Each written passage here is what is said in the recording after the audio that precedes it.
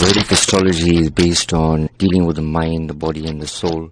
Because I'm a universal astrologer, so dealing with people would obviously be something that wouldn't be a religious matter. It would be more for universal humanitarian matter. So I believe that the soul doesn't have a religion. Astrology is more about guidance.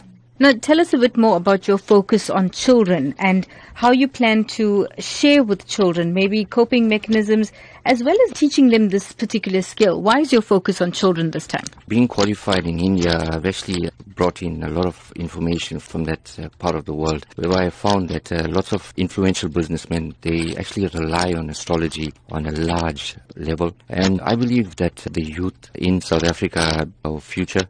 And if we give them a better understanding about themselves, not around us, we don't want to know anything around us. If we understand ourselves from within, we'll be able to adapt to the surroundings. From a teaching aspect in terms of astrology, I would actually advise them about character analysis, personality traits, more importantly about bringing out the best kind of qualities in them that will actually help them to grow and to become future leaders.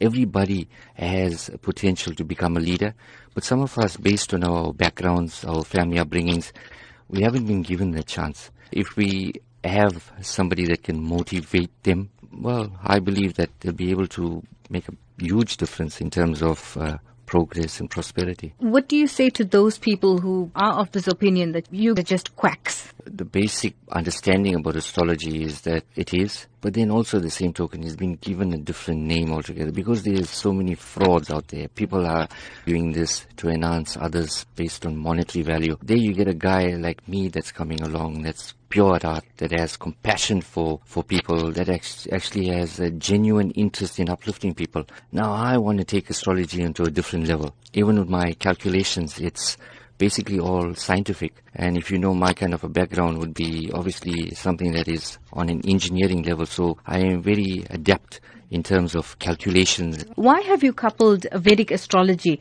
with life coaching? From an aspect of mind, body and soul, I think it's very important that if our souls are nurtured based on our upbringings, our bodies shine. Then the mind automatically thinks.